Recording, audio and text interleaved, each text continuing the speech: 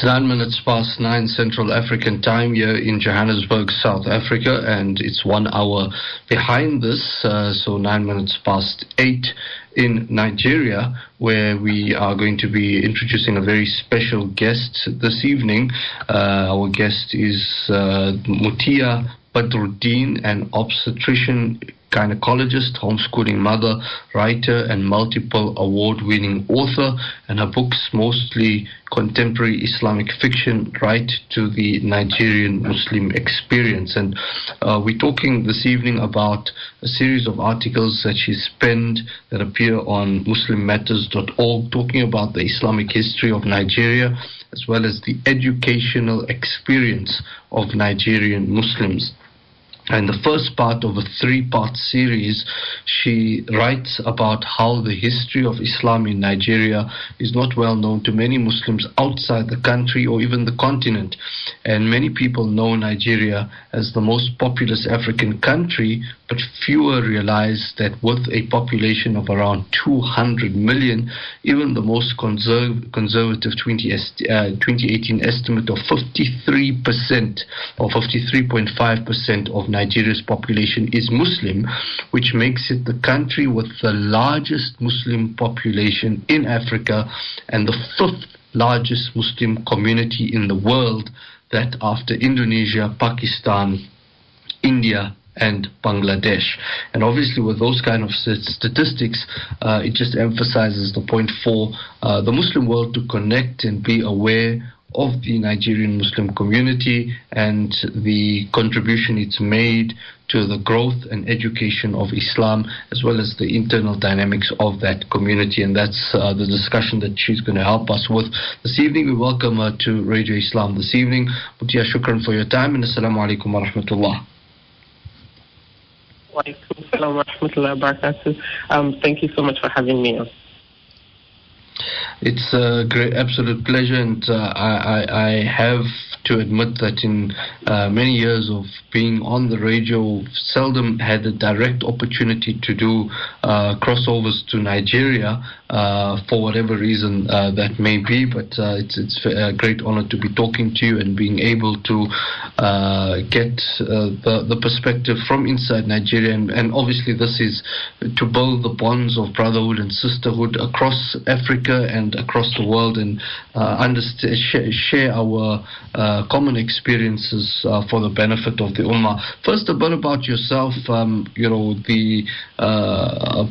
more on the side of writing, as you've described as a multiple award-winning author, and your works of fiction that obviously contribute to the world, the Nigerian Muslim experience. Just a bit about your writing career until this point in time. Okay, so I started writing a long time ago, really, but my first was published in Nigeria in 2003. It was a fiction book, young adults, just talking to the experience of young Muslims when they first come to a better understanding and practice of Islam. And it was so well received within the community. It was almost as if Muslims were starving for books that spoke to their own experience. But my day job as a medical doctor doesn't give me so much time for writing, so it was just something I did because I felt employed, and I just abandoned it, so to speak, afterwards. And then fast forward a couple of years, 2010, I had the second book out. This time it was non-fiction. It was addressing the issue of living through fertility challenges as a Muslim woman, and offering tips and just like help along that journey. By that time, I was already specializing in obstetrics and gynecology, so I had a lot more experience dealing with those kind of patients, but also what it meant to be a Muslim woman, dealing with that experience. So that was what informed that work at that point. Again, I felt a void, and I felt it, but it wasn't something that I was really pursuing. And then 2020 came, and with all of the pandemic and everything that surrounded it, I came out with my first actual full novel, which is Ricky and Z. And it was published internationally, and it just kind of took off. I wasn't really expecting the reception, but it just kind of took off, winning awards internationally, locally, like, subhanAllah, it wasn't something I expected.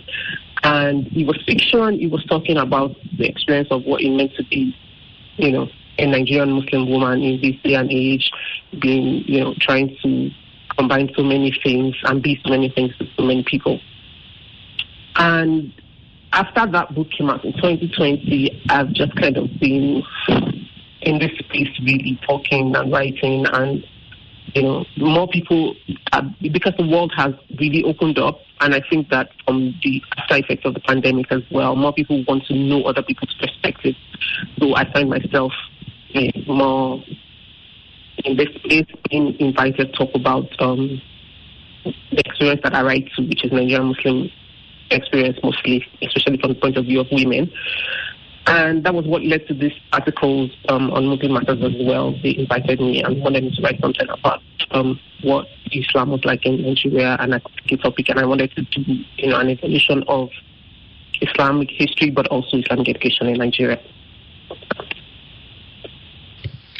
Alhamdulillah. Now, just as you know, at the outset, this point that you make at the beginning of the article on the size of Nigeria's Muslim population, and if one is to look at it in terms of demographics, that, you know, automatically should catapult Nigeria up into the global Muslim discourse, and appreciating the contribution that it makes to the world Muslim population. And yet, so very often, as is lamented, we find that when people talk about the Muslim world, or when there's a discussion on you know, Muslim discourse, voices from Africa, voices from Nigeria do not feature that prominently.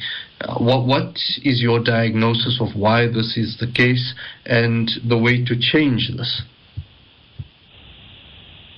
I think that it's a multi-faceted problem, and it's the experience that we as Black African Muslims live with daily. So in Muslim spaces, we are not deemed Muslim enough, and in Black spaces, we are not deemed Black enough. And when you find a popular Muslim discourse thing going on, people generally tend to look to the Arabs or the South Asians, and those are the voices that dominate Muslim discourses. What causes it really?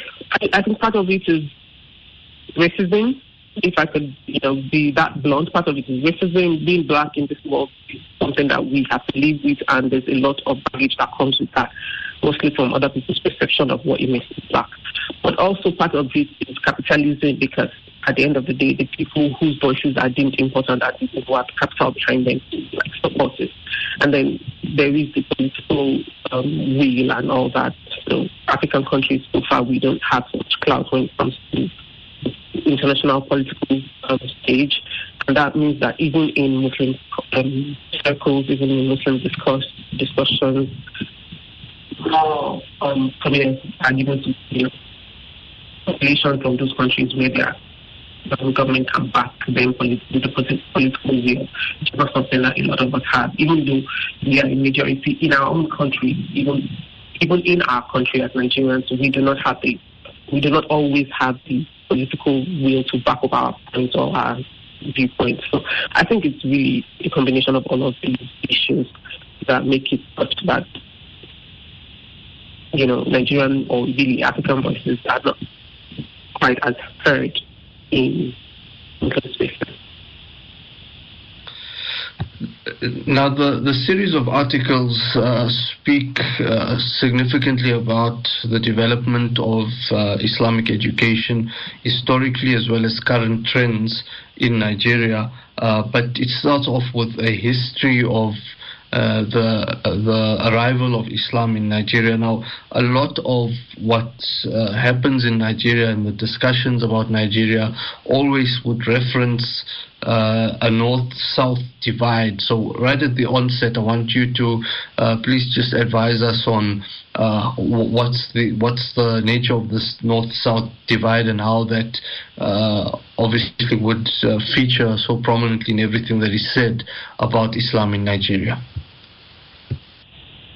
So the way it is, Nigeria is a very internally divisive country in terms of everybody is aware of not just their location, but their tribal allegiances, cultural allegiances, religious affiliations, and that affects how policies are made and really how everyday life in Nigeria is kind of evolved.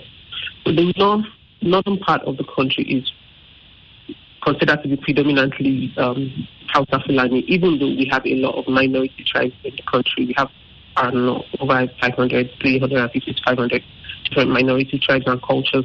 But we tend to speak of the country as though it was divided into three parts. And in the north, which is dominant, is the largest in terms of surface area, but also in terms of population.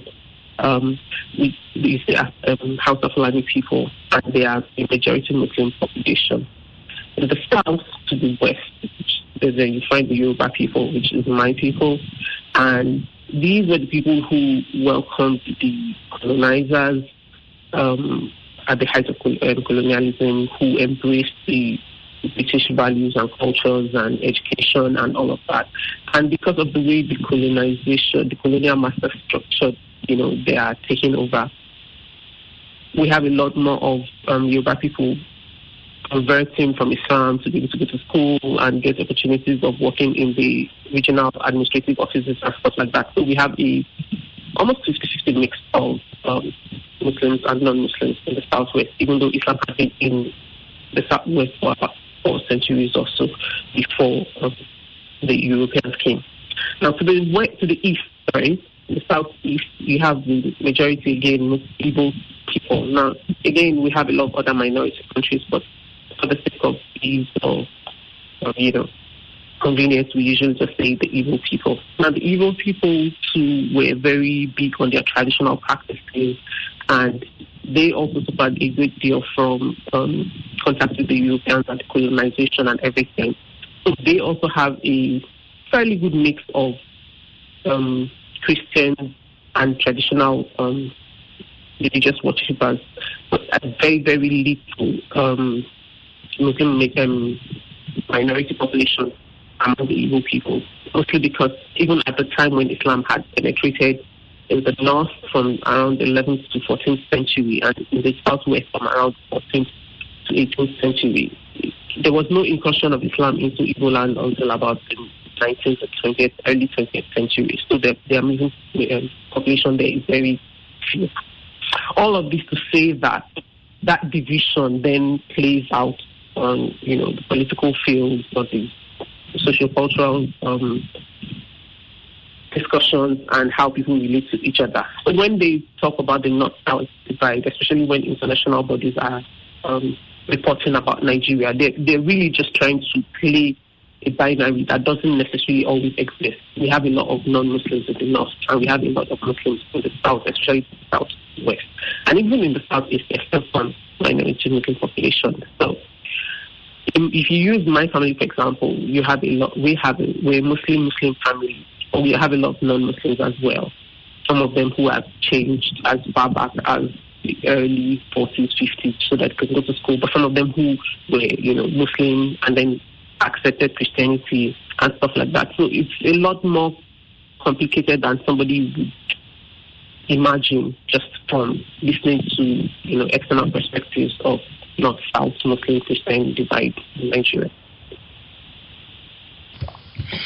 If you've just joined us, we are speaking to Mutia Badruddin, who is a Nigerian Muslim author, talking to us about the history of Islam in Nigeria, and the discussion obviously is going to progress into Islamic education in Nigeria and how it has evolved. We've just spoken a bit about the personal background as well as the kind of dynamics at play that need to be kept in mind when we talk about Muslims and Islam in Nigeria. We go for a quick break and we resume resume the discussion after that. 27 minutes past 9 Central African Time, continuing our discussion with Mutia Badruddin about the history of Islam in Nigeria, as well as the Islamic educational setup in the country. So you had mentioned, and this is a very interesting point, Mutia, before the break, that although Islam is well rooted in Nigeria, you have some areas of the country where Islam only kind of made a landing because of certain factors, almost only 100 years ago. So there's vastly different dynamics in different parts of the country. But if, to simplify it for an external audience, normally people would point out a certain founder or a certain person who was most influential in the early stages of Islam in a particular region or in a particular country. Who would that particular person be, or who would that particular dynasty be, if we talk about the arrival of Islam in Nigeria overall? Okay, so the simplest answer would be to say Sheikh Usman Dan Fodio, but that would not be the most accurate, answer really, because Sheikh Usman Dan Fodio's caliphate was not established until the late 18th, early 19th century. But Islam had been in Nigeria, especially in the northern part of Nigeria, from about the 11th century. And there's different reports about it being as a result of trade from the Kanem Empire of Borno, as well as from the northern African region. In fact, some people say that as far back as the time of Uqba bin Nafir, which is like the 6th century of, 6th century of the Christian era, that's the companion of the Prophet Sallam. That had been the time that Islam had, penetrated the parts of Africa where Nigeria is now located. So it's difficult to say. What we do know is that, from that 11th century, it didn't penetrate until the middle of the country as we know it now, until about the 14th century. And by the time of the coming of the Sheikh Usman Dan Fodio's caliphate and jihad and establishment of the caliphate, really, what he was doing, or what that did, was to establish or return the people back to the feature of the deen. Because yes, the people had come in contact with Islam, and some of them had even accepted Islam. There was a lot of practices that had been mixed up with it. So the jihad was kind of like a revival more than really somebody bringing Islam into the into the region or into the country. And the same thing with the south. In the southwest especially, it was contact with traders, specifically from the Mali Empire, that brought Islam to Yoruba people. And for a long time, it was just seen as the religion of the foreigners. But of course, over time, with assimilation and continued contact, more and more Yoruba people started accepting Islam. So I don't know that we'll say that there's one person, really, when you study the history, as much as it was an insidious process of contact over time. Yeah.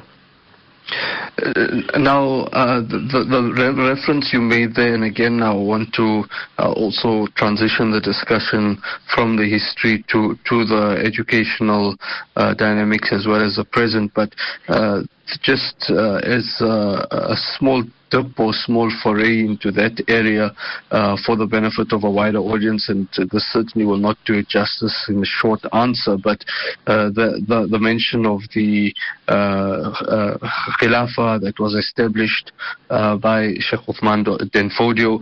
Again, the term caliphate or the term Khilafah used in the sense of Nigeria when we talk about the big Khilafahs that rule the Muslim world. Put that in perspective for us. What form did this Khilafah take, and the fact that we still have vestiges of that present in the various amirs and so forth that we find in Nigeria today. Okay, so the Khilafah of Sheikh Usman Dan Fodio was established somewhere around, or was really gained recognition for establishment around 1803, and at the height of its existence, it stretched over a large empire, from what is now modern day Burkina Faso up of Cameroon, including states of northern Nigeria, as well as Niger Republic. Like all of these are now countries that with different countries in our current conceptualization of countries. But at that time, all of this expanse of land was ruled by the Caliphate, and it included up to about 30 different emirates under its political structures, and it ruled for about a century, almost throughout the whole of the 19th century, until it was dissolved by the joint British and German forces, in 1903. So it was really big. Until today, like you mentioned, we still have the vestiges of it in the Emir of Sokoto, who is still considered the Amir al-Mu'minin of Nigerian Muslims. So the arrival of Islam, Mutia, in Nigeria brought with it a change, as you've highlighted in this series of articles, in the way knowledge was disseminated and knowledge was preserved. And would this go back to the premium that Islam places on knowledge, as is so often referenced to the very first revelation, which is Iqra, read in the name of your Lord. So is this also marked in a defined way, or a very clearly defined way, what we see in Nigeria almost from the onset of the arrival of Islam? Definitely.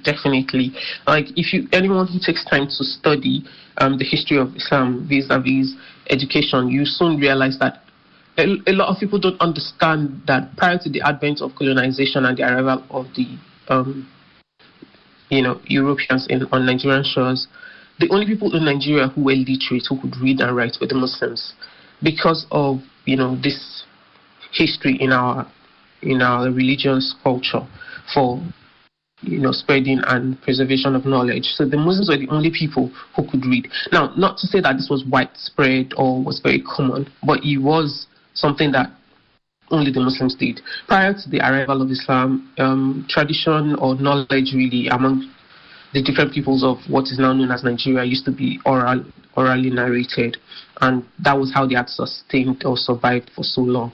But with the advent of Islam, with more and more Muslims coming in contact with the local people, they were people who were studying, they were not just studying or learning to recite the Quran, but they were also studying old texts, old Islamic texts of religion, yes, but also of philosophy and medicine and all of the ancient sciences that Muslim scholars had worked on over the years. So yes, definitely the advent of Islam played a great role in terms of how knowledge was transmitted, moving from an oral narration that the people of what is now known as Nigeria used to have to a more written down culture that we have today.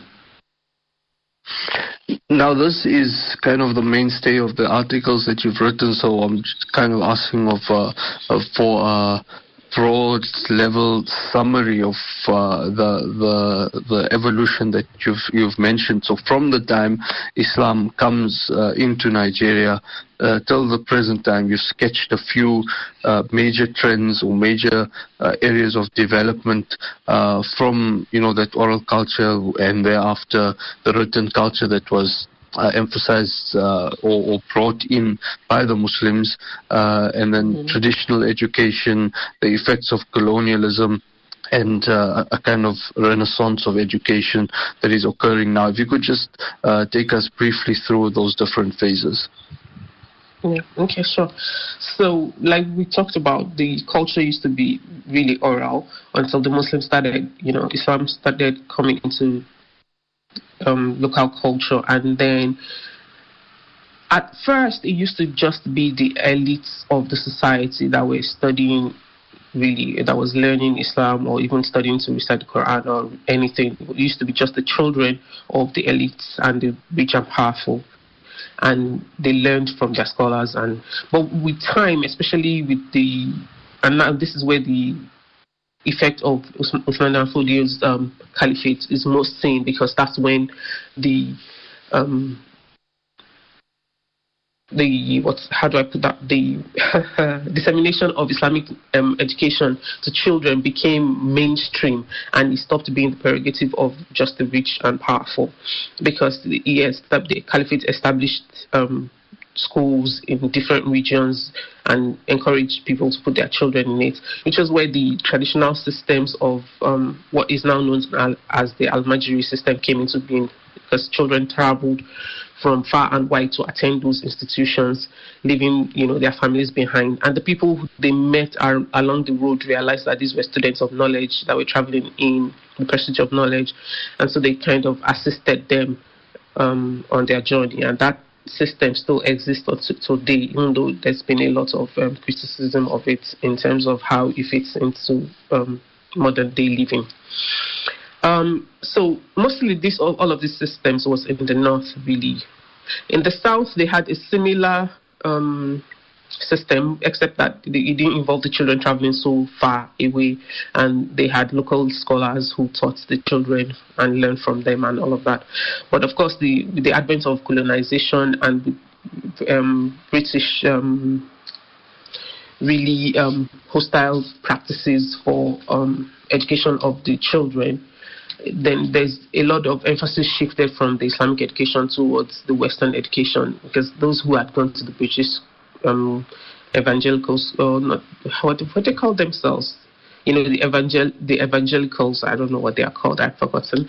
So their schools, those were the ones who had the chances of getting jobs in the colonial administration's office and all of the white-collar jobs with the advantages that came with it. So at first the Muslims resisted, of course, but over time they realized they were losing the battle, and they started putting their kids in school.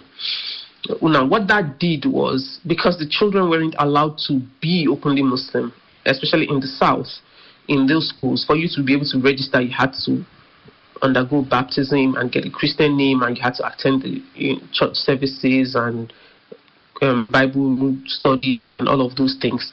What that did was raise a generation of Muslims who knew very little about their religion, even if they remained Muslim. And so that's the age of the decline of Islamic education in Nigeria for an entire generation or two. With time, though, things turned around. That generation of children who had been disenfranchised in school started setting up their own versions of, secular schools, but that were Muslim-owned, where the children could come in and still learn whatever they needed to learn without giving up their religion. And over time, once colonization ended and independence came, more and more people were able to fight all of those colonial practices to have like a fair space for Muslim children to also be able to learn. Unfortunately, because of all those practices, the children had placed, or really the entire populace had placed so much importance on Western education, and the culture of Islamic education that had been there, that had been, established in the population long before the Europeans came, had been eroded. The scholars were no longer being served by the population, and vice versa. They were barely making any ends meet. They couldn't, and they couldn't even retain enough students for them to be able to make their own form of livelihood. In the time of the Caliphate, the Muslim scholars, the teachers, and all of them were being paid by the Caliphate. Now, this no longer existed with the advent of colonization. So the whole thing became decentralized, and there was no political will to support it. And so Islamic education kind of took a lot of nosedive. But the interesting thing is, in the late 1990s and early 2000s, when there's been a resurgence of, Islamic revivalism, there's been a lot more interest in learning Islam, and this time from a much more advantageous standpoint. You find that a lot more people now engage with the quest for Islamic education, and these new avenues are not necessarily quite as structured as they used to be in the olden days with traditional methods, but they seem to be much more flexible and accessible to the newer generation of Nigerian Muslims, and as such they're becoming a lot more effective, I suppose. So that's kind of been the trend. And what you then conclude from that is that obviously there's this great learning culture that Islam brings to Nigeria, and it thrives. We have the setbacks of colonialism and how people had to adapt to that, and how generations were lost. But at this moment in time, there's this resurgence that you speak about. But we know that Nigeria would not be insulated from the trends and the ideological challenges that Muslims face all over the world, and the rise of new atheism and different isms that Muslims are dealing with. The education system in Nigeria, the Muslim education system, at this moment in time, do you feel it's dynamic enough to be able to consider these different challenges and equip Muslims for the global climate that they face? I wouldn't want to say yes, because it's relatively new. We haven't been here before as Nigerian Muslims. We haven't been in this space where we are able to, people are really eager to engage with the Islamic culture, Islamic knowledge, and also we have local scholars rising to the challenge and bringing up different opportunities for such Muslims to then be able to learn from that. So this is new for us. So I wouldn't say that, yes, we are up to the challenge. I think that we are learning. It's a learning curve. We are evolving, but definitely we are dynamic because we keep evolving and moving. Even from just 2020, after the pandemic happened, prior to the pandemic, most of the opportunities for spaces to learn about Islam used to be in person, and with the event of the pandemic and everything moving online, that it has opened up a lot more spaces, and another section of the Muslim populace have learned to then engage from those vantage points of view. So do I think that it is able to answer all of the questions? I think that Islam has the conceptualization to answer whatever isms that we as human beings face. As long as we continue to seek and learn Islam, then we'll find the answers that we are looking for. And I think that Nigerian Muslims are at that point where we are willing to keep learning and keep seeking. So all we can do is hope that we can handle it. Modia, in terms of the legacy and notable contributions to scholarship from Nigeria, we know the great learning that took place in other African centers like Timbuktu or Qarawiyyin or Al-Azhar. These are notable locations on the African continent associated with the production and preservation of knowledge. Do we have similar centers in Nigeria that stand out that the Muslim world should know of in terms of physical centers, as well as then impressive contributions to Islamic scholarship? Definitely. Like pre-colonization, the northern cities were known to be great centers of Islamic learning, specifically Kano, Maiduguri. They were known to be, centers where people traveled from all over the world to come and learn from them. But even in more recent times, places like Markaz in Agege is known for having produced many students of Islamic knowledge that have then gone on to learn and engage with different parts of the world. Generally speaking, we do not have the big statue of status of a place like Al-Azhar, for example, but we do have new Islamic universities that have just been springing up in Nigeria, and I think that over the coming years, we are going to see more and more people coming to recognize those places as centers for Islamic knowledge in Nigeria. We out of time, but I want to ask you one final question, and this is, in the spirit of promoting a greater understanding between different parts of the Muslim world and benefiting from our shared experiences. So the history of Islam in Nigeria, as well as the educational journey and challenges to be able to spread and be anchored in the religion, what is it that you'd feel would be beneficial from this experience to the rest of the Muslim world, people who are listening to this in South Africa and other parts of the world? What do we learn from, what do we benefit from this experience? And likewise, what would you feel Nigerian Muslims could benefit from the experiences of Muslims in other parts of the world in terms of their Islamic educational setup? I think that it would be a recognition and valuing of our history, our collective history as Muslims, because if we use Nigeria as a case study, even a lot of Nigerian Muslims do not even know a vantage position that Islam has played in our history up until today. You see people talking about education in Nigeria, and at no point do they mention Islam, even though Islam was the only means where people had any access to literature or written language for centuries before the Europeans came. So I think that the lack of recognition of our history contributes to the devaluation of Islam in popular discourse, the world over, really. And that also plays to why Nigeria, for one, is not recognized even among Muslim countries for its, gravitas in terms of Muslim populations. So I think that the sharing and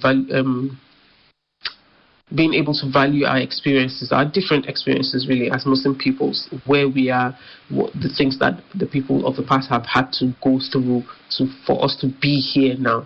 I think that that's what will be, something important for us to share and learn from. I would love to know a lot more about, the history of Islam in places that we didn't even know had Islam. It's one of the things that I like to learn about now.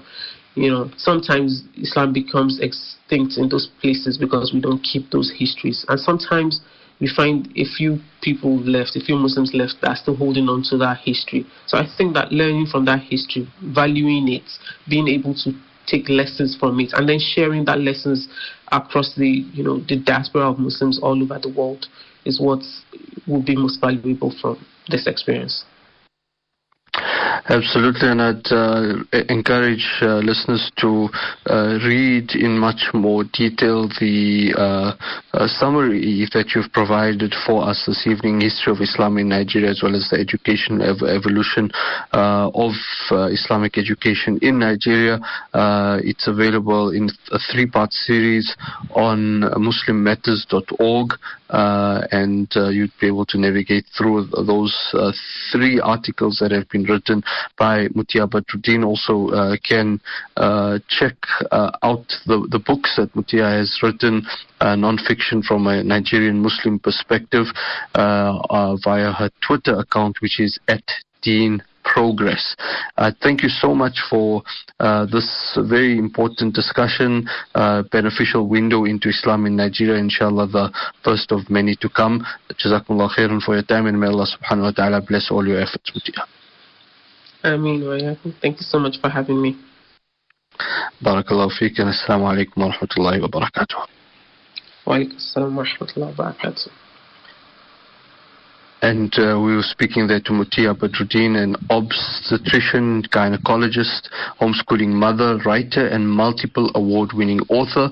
And her books, mostly contemporary Islamic fiction, Right to the Nigerian Muslim Experience, talking about a series of articles that she had written about Islam in Nigeria. For the final stretch of the show this evening, it's been all over social media, a very positive story to end up with. Father Hilarion Hiki, that's his former name. He has now entered into the religion of Islam, Catholic priest.